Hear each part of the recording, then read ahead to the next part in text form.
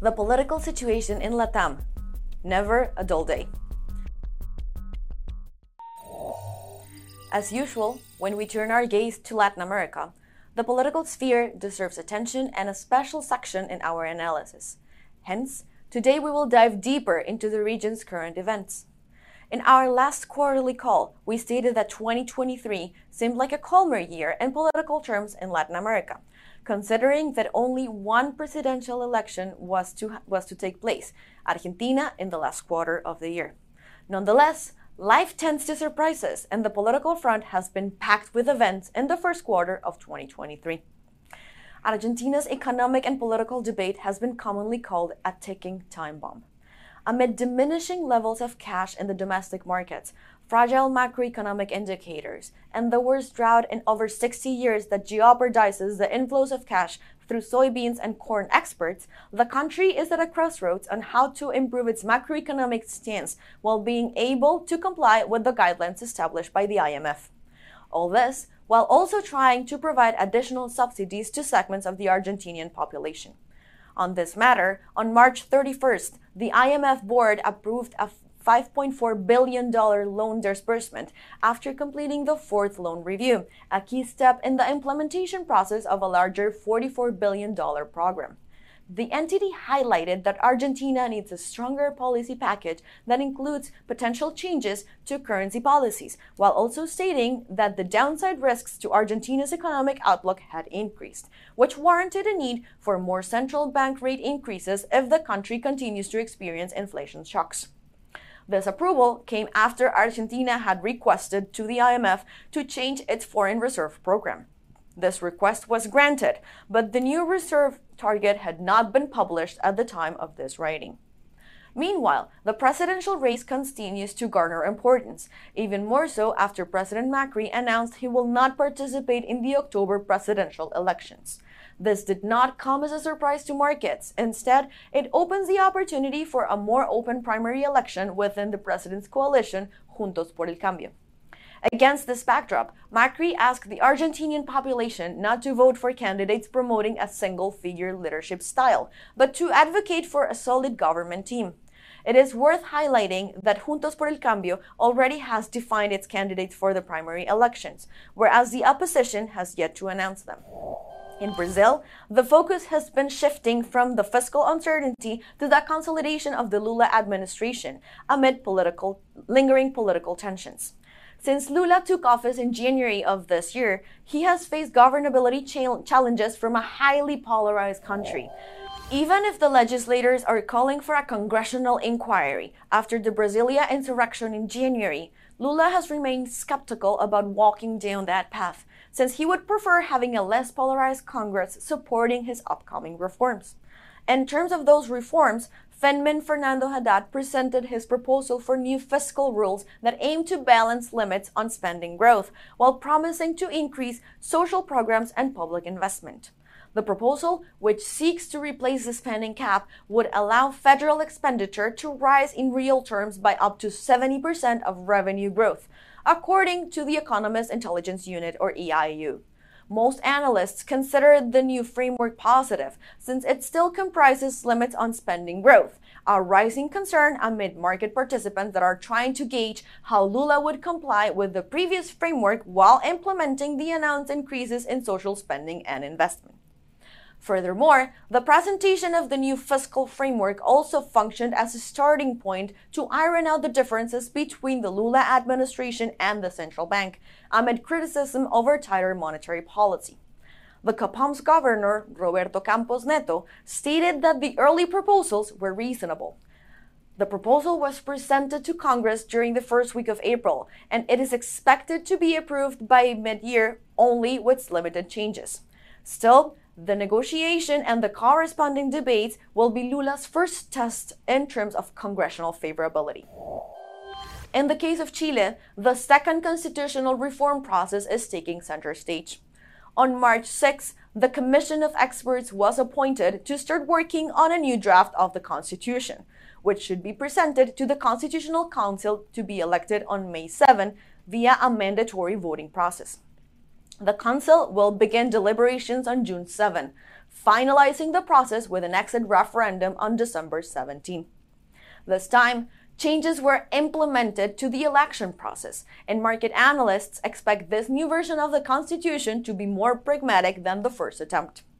Aside from constitutional developments, the Boric administration will have to deal with the waning popularity of the president, which undermines his political capital when presenting reforms. The tax reform presented in March could not garner enough votes in the House for its approval, which led analysts to believe that the drafts of any potential reforms, the pension reform amongst those, will have to be less ambitious. According to the EIU, the Boric administration could present a more diluted version of its tax reform in 2024. However, this will not suffice to generate the additional revenue that the proposals under Boric's initial plan required. Moreover, amid the previously mentioned waning popularity of the president, it is also worth highlighting that the opposition has strengthened its stance within the Congress, a fact that should further undermine the passing of Boric's legislative agenda until the end of his tenure in 2026. In Colombia, the honeymoon period between Congress and the Petro administration seems to have ended.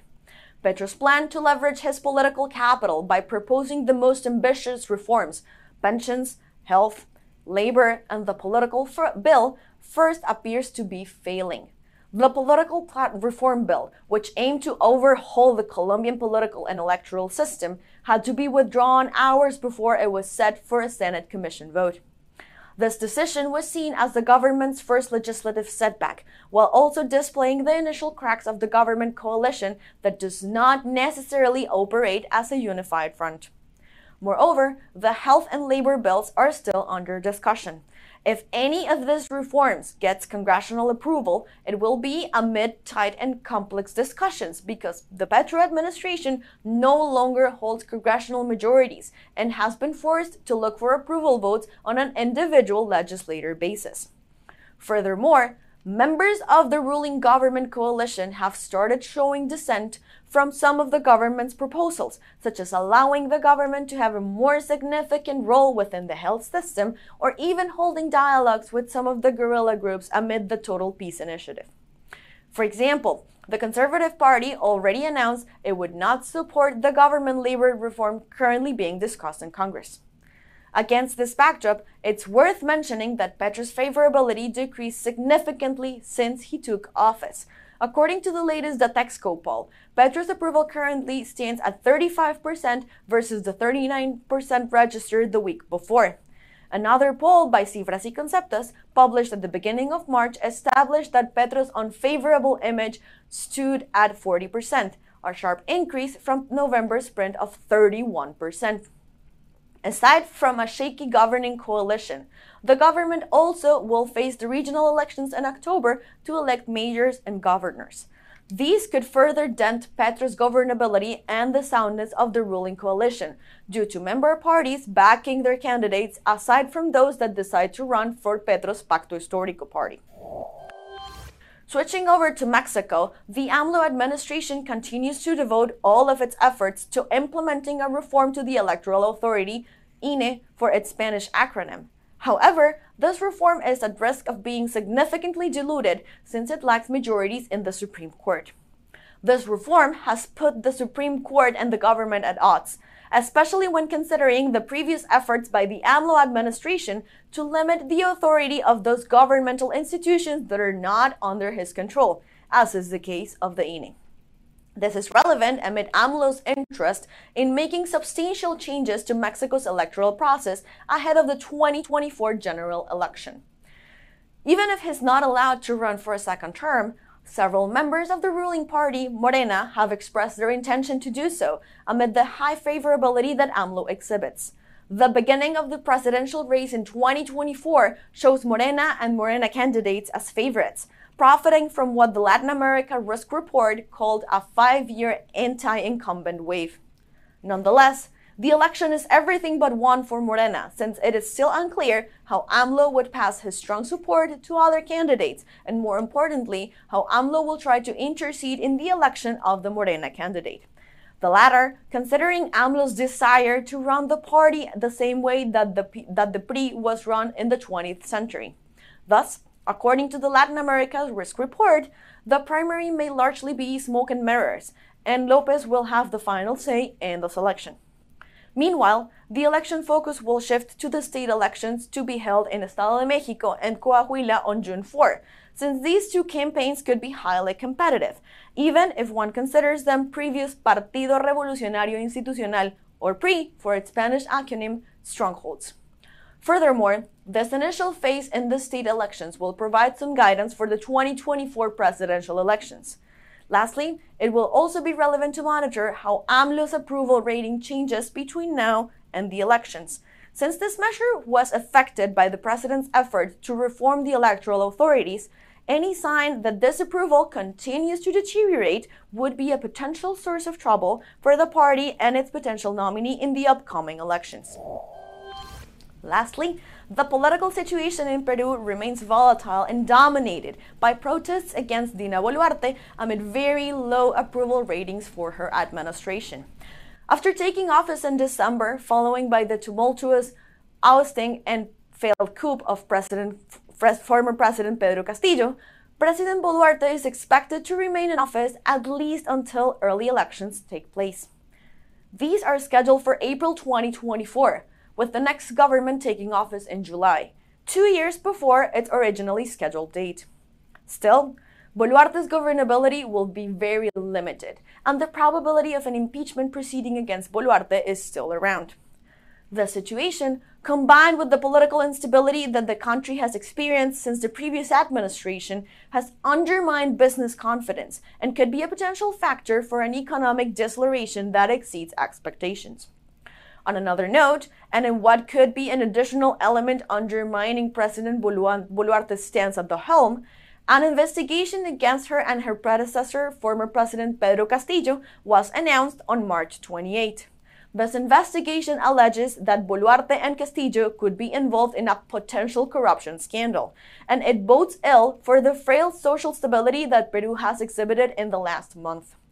Even if President Boluarte has denied all accusation, the government's lack of credibility and poor crisis management have left the administration with few tools remaining at their disposal.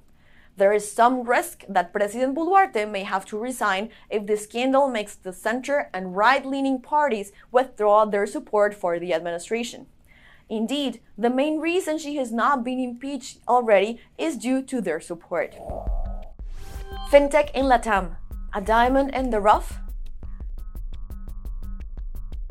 In the last decade, the digitization of everyday tasks occurred at rampant speed with the implementation of technology in several sectors, including banks.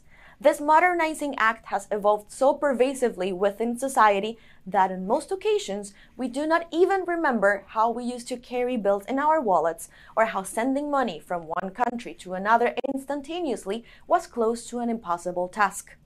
Nonetheless, this digitization of the banking industry has happened at a different pace across the world. Specifically, Latam was a late bloomer in this field, but progress amid several nascent opportunities has been remarkable. Today, we will take a deeper dive into the fintech industry in Latam. We will analyze industry trends in the region, which spaces have developed most, and which companies have been its most prominent trailblazers. According to a recent study by the IDB, towards the end of 2021, 2,482 fintech companies were identified in Latin America, more than double that of the last data collection in 2018. This growth shows an evident dynamism and expansion in the industry that simultaneously portrays opportunities to address the unmet demand for financial services from the unattended market segments, whose needs increased after the pandemic. Against this backdrop, Mexico and Brazil stand out as the two main players in the fintech industry in Latam, being closely followed by Colombia, Argentina, and Chile. Furthermore, the countries that have an emerging presence within the fintech industry are Peru, Ecuador, Dominican Republic, Costa Rica, Uruguay, and Guatemala. The main business that fintech companies in Latam and the Caribbean have been targeting is payments and remittances, closely followed by the lending segment and by business technology solutions for financial institutions. In the following years, Latam will probably follow the same trend that has been observed in the Pacific Alliance countries, and the lending segment may surpass that of payments and remittances. Within the fintech segments in the region, it is worth highlighting the expansion of the digital banks, averaging a yearly growth of 57% between 2017 and 2021. Amongst the several factors that have accounted for this expansion, one needs to remember that Latin America is a region with a low financial inclusion rate and a high percentage of the population with access to mobile technology.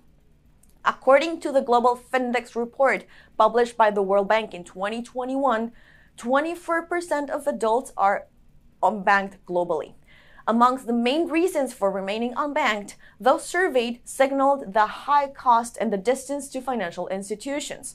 This report stated that in Latam, more than 60% of unbanked adults cited cost as a barrier to accessing the financial sector. However, the same report highlighted that Latam was one of the regions that had the biggest expansion in financial inclusion, with the share of adults who have a bank account rising 18 percentage points compared to the previous 2017 edition. Against this backdrop, a favorable environment for developing digital payment solutions across all sectors has blossomed. An example of a well-implemented digital payment solution in the region is the Pix in Brazil. This platform was launched by the central bank in May 2020, enabling access to payments for a large part of underserved Brazilians. Furthermore, when analyzing the lending segment of the fintech sphere, it stands out as one with the most significant number of companies participating in funding rounds in the region, further emphasizing the existence of an unsatisfied market and, in turn, a business opportunity. Within this segment, let us zoom in into digital banking, its challenges, and its main players. The first term that should be defined within this space is that of digital banks. According to the IDB, a neobank, a term that is used interchangeably with digital bank, is a digital product that provides a specific financial solution to its users in addition to one or more financial services that are either provided by the same company or through commercial alliances with other entities. The growth trend in digital banking ventures has been evident in Latam, with close to 60 digital banks present in the region from an initial figure of 10 in 2018. One of the main reasons for the rise of digital banks is their value proposition.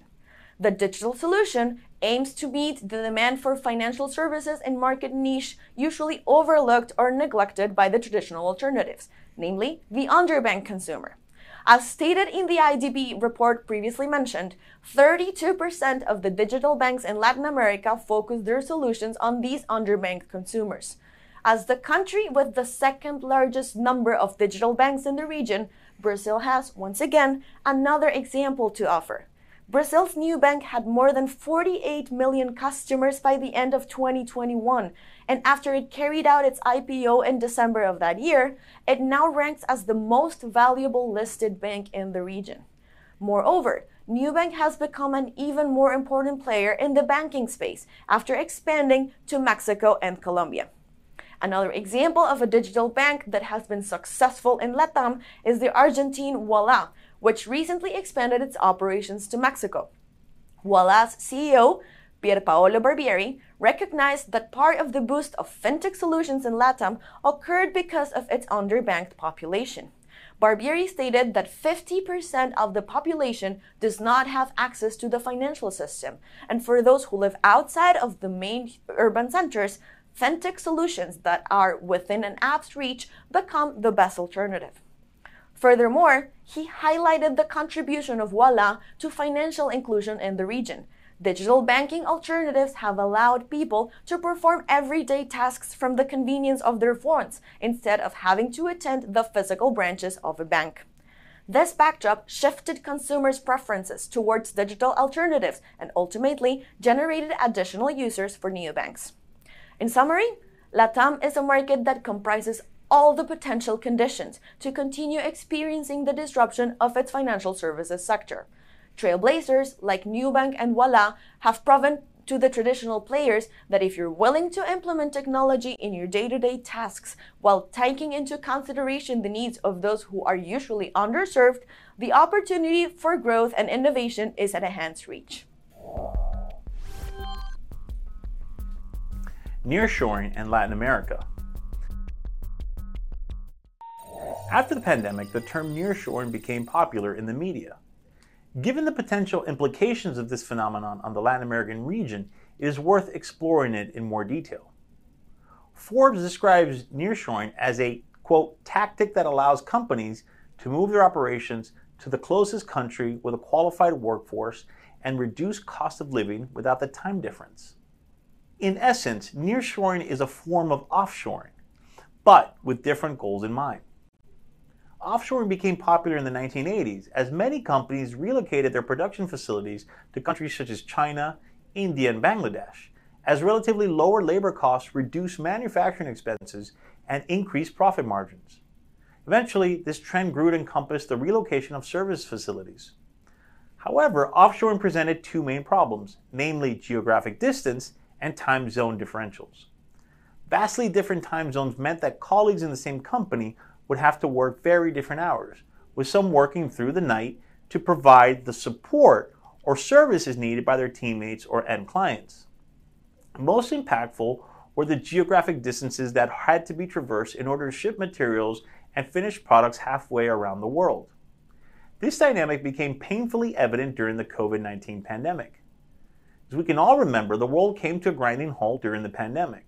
Most people were working from home or within limited hours. That also meant companies were producing less and airplanes and ships were transporting less goods. This dynamic put severe pressures on the world's supply chains of goods and services. As the global economy began to eventually reopen and goods were slowly beginning to produce again, production lines were sometimes forced to stop due to lack of supplies or raw materials required to complete production. Consumers around the world had to wait months for appliances or furniture as a product manufactured in one country could not be shipped to a different country because of lack of materials or heavy backlogs and bottlenecks in the logistics supply chains. This dynamic was most evident in the supply of semiconductor chips, the infamous chip shortage. These experiences made companies in the West keenly aware of their dependence on Asian suppliers, especially on China. Understandably so, this heavy dependence on China posed significant security risks as well, particularly for the United States. Trade wars between the United States and China had frayed commercial relations between both countries before the pandemic began. Combined with the supply chain issues experienced in 2020 through 2021, these dynamics pushed the United States to seek diversification in its supply chain. This is where the concept of nearshoring emerged. In a move to reduce its dependence on Asia, the United States has been working to bring back manufacturing and services either back to the country, reshoring, or close to it, nearshoring. Some production is being brought back to Canada. However, most of it will likely be relocated to Latin America.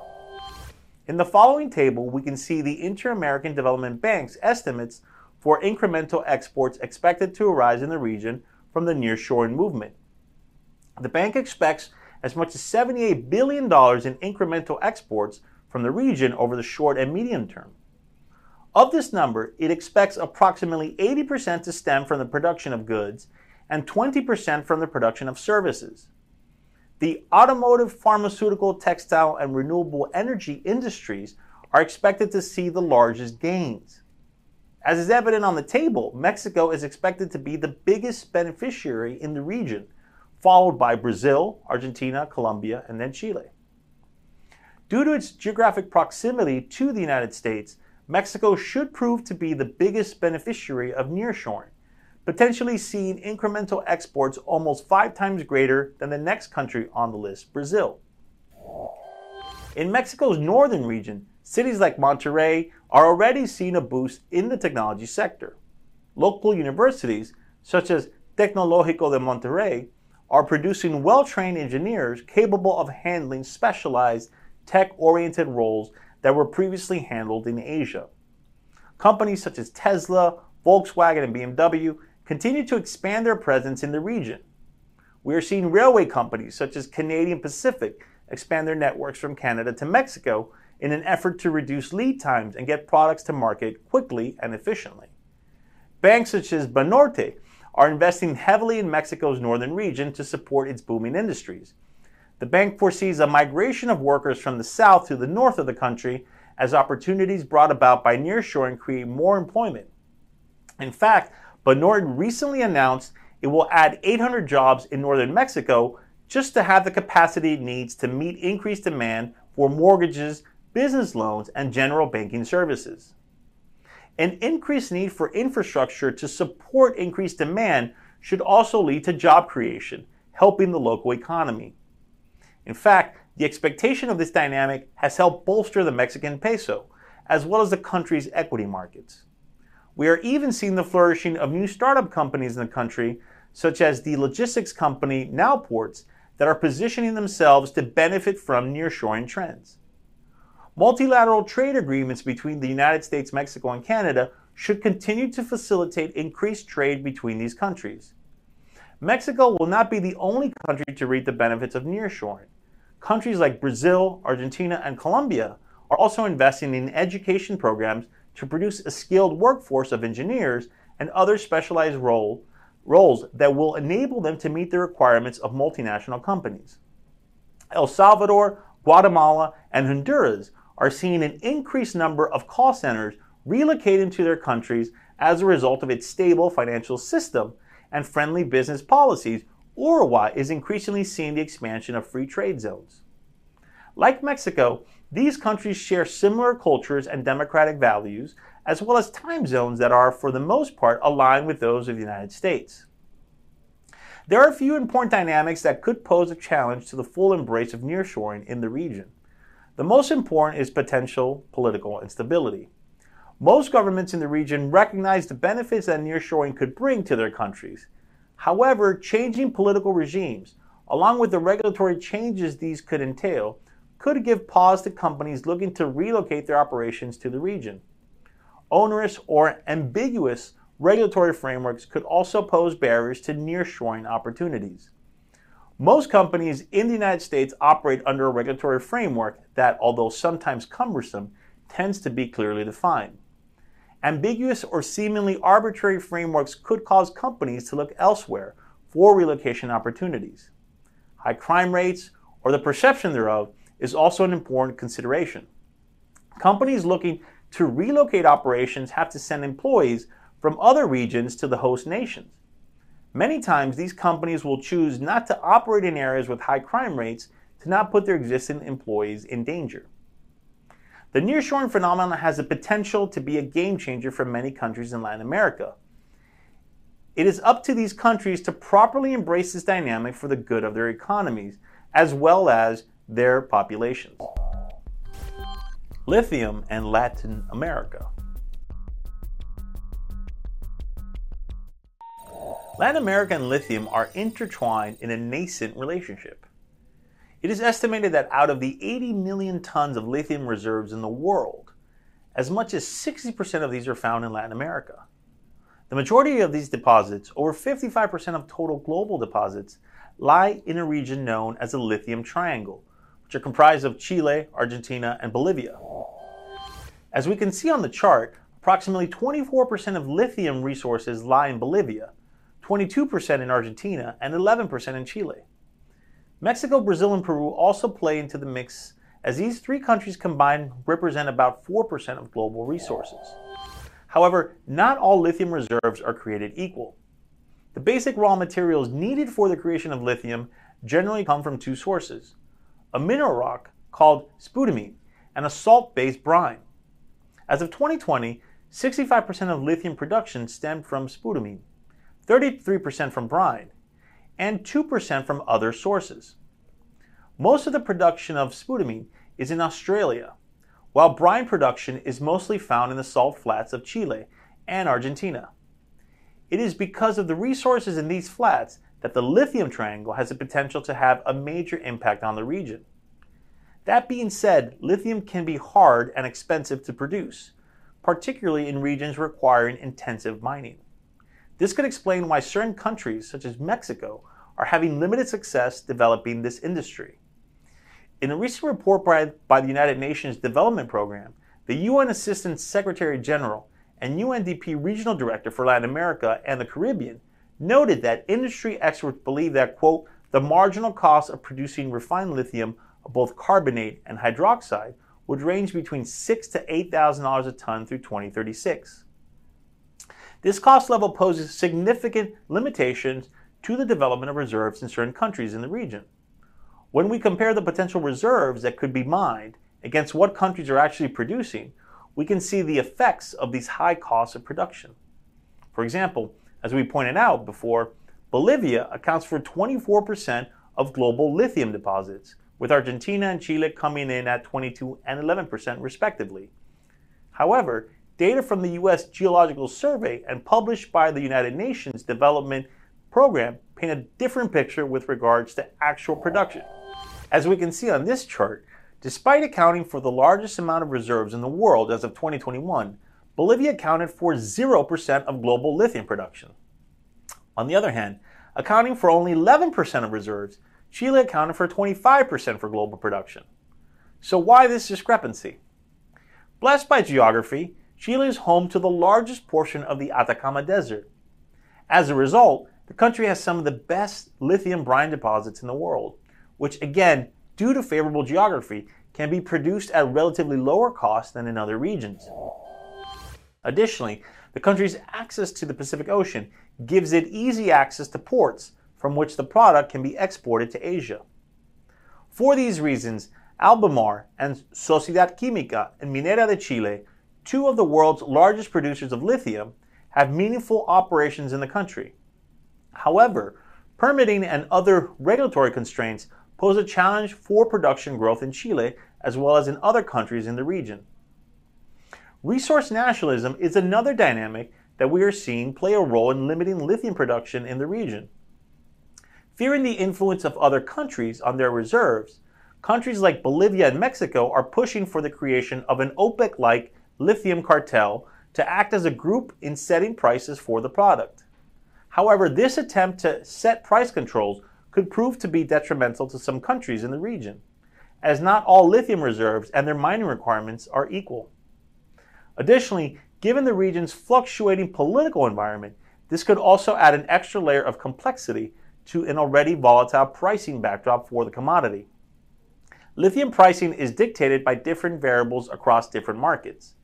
After lithium is mined from spodumene or produced from brine, these raw materials must then be processed into lithium carbonate and lithium hydroxide, the chemicals that are used to create batteries.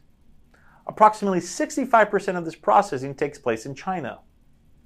As a result, pricing varies depending on the type and quality of the material, as well as the market where it is produced or processed. As we can imagine, the demand for lithium has increased over the past decade as demand for electric vehicles has meaningfully grown around the world. Demand has increased significantly in North America and Asia, particularly in the United States and China. As would be expected, this has driven prices of lithium through the roof. Prices for some of the key components needed to produce lithium are much more expensive than they were over the last 5 years. However, over the past few months, lithium prices have retreated off their highs by as much as 20%, particularly in China. This latest drop was caused by lower end market demand in that country. In our view, prices could remain volatile over the short term. However, the supply-demand dynamics for lithium are still favorable, and although prices could come down temporarily from elevated levels, their trend is most likely to continue to point upward over the long term. As mentioned before, most of the processing of raw lithium into finished products happens in China. There is interest from both the United States and China to increase the amount of processing facilities in Latin America. The United States, for example, is interested in this dynamic for two reasons. First, there is the geographic advantage to having the lithium mined and fully processed close to end markets at home. Companies like Albemarle already have a presence in the country. Yet other companies are also making inroads, as evidenced by Tesla's newly announced lithium processing plant in Texas. However, and likely more important, processing lithium in Latin America would eliminate the country's dependence on China for this part of the production chain. As we can imagine, diversifying its production and processing base has meaningful implications for the United States from a national security standpoint. If Latin America adopts policies that will create a benign environment for lithium producers, the region could be poised to be a big beneficiary of the increased long-term demand for this product. If instead governments enact policies that make it difficult for companies to establish themselves in the region, the benefits of this natural resource could be limited. Granted, all stakeholders have to derive some form of benefit from the abundance of lithium in the region. Compromise that favors everyone involved is key.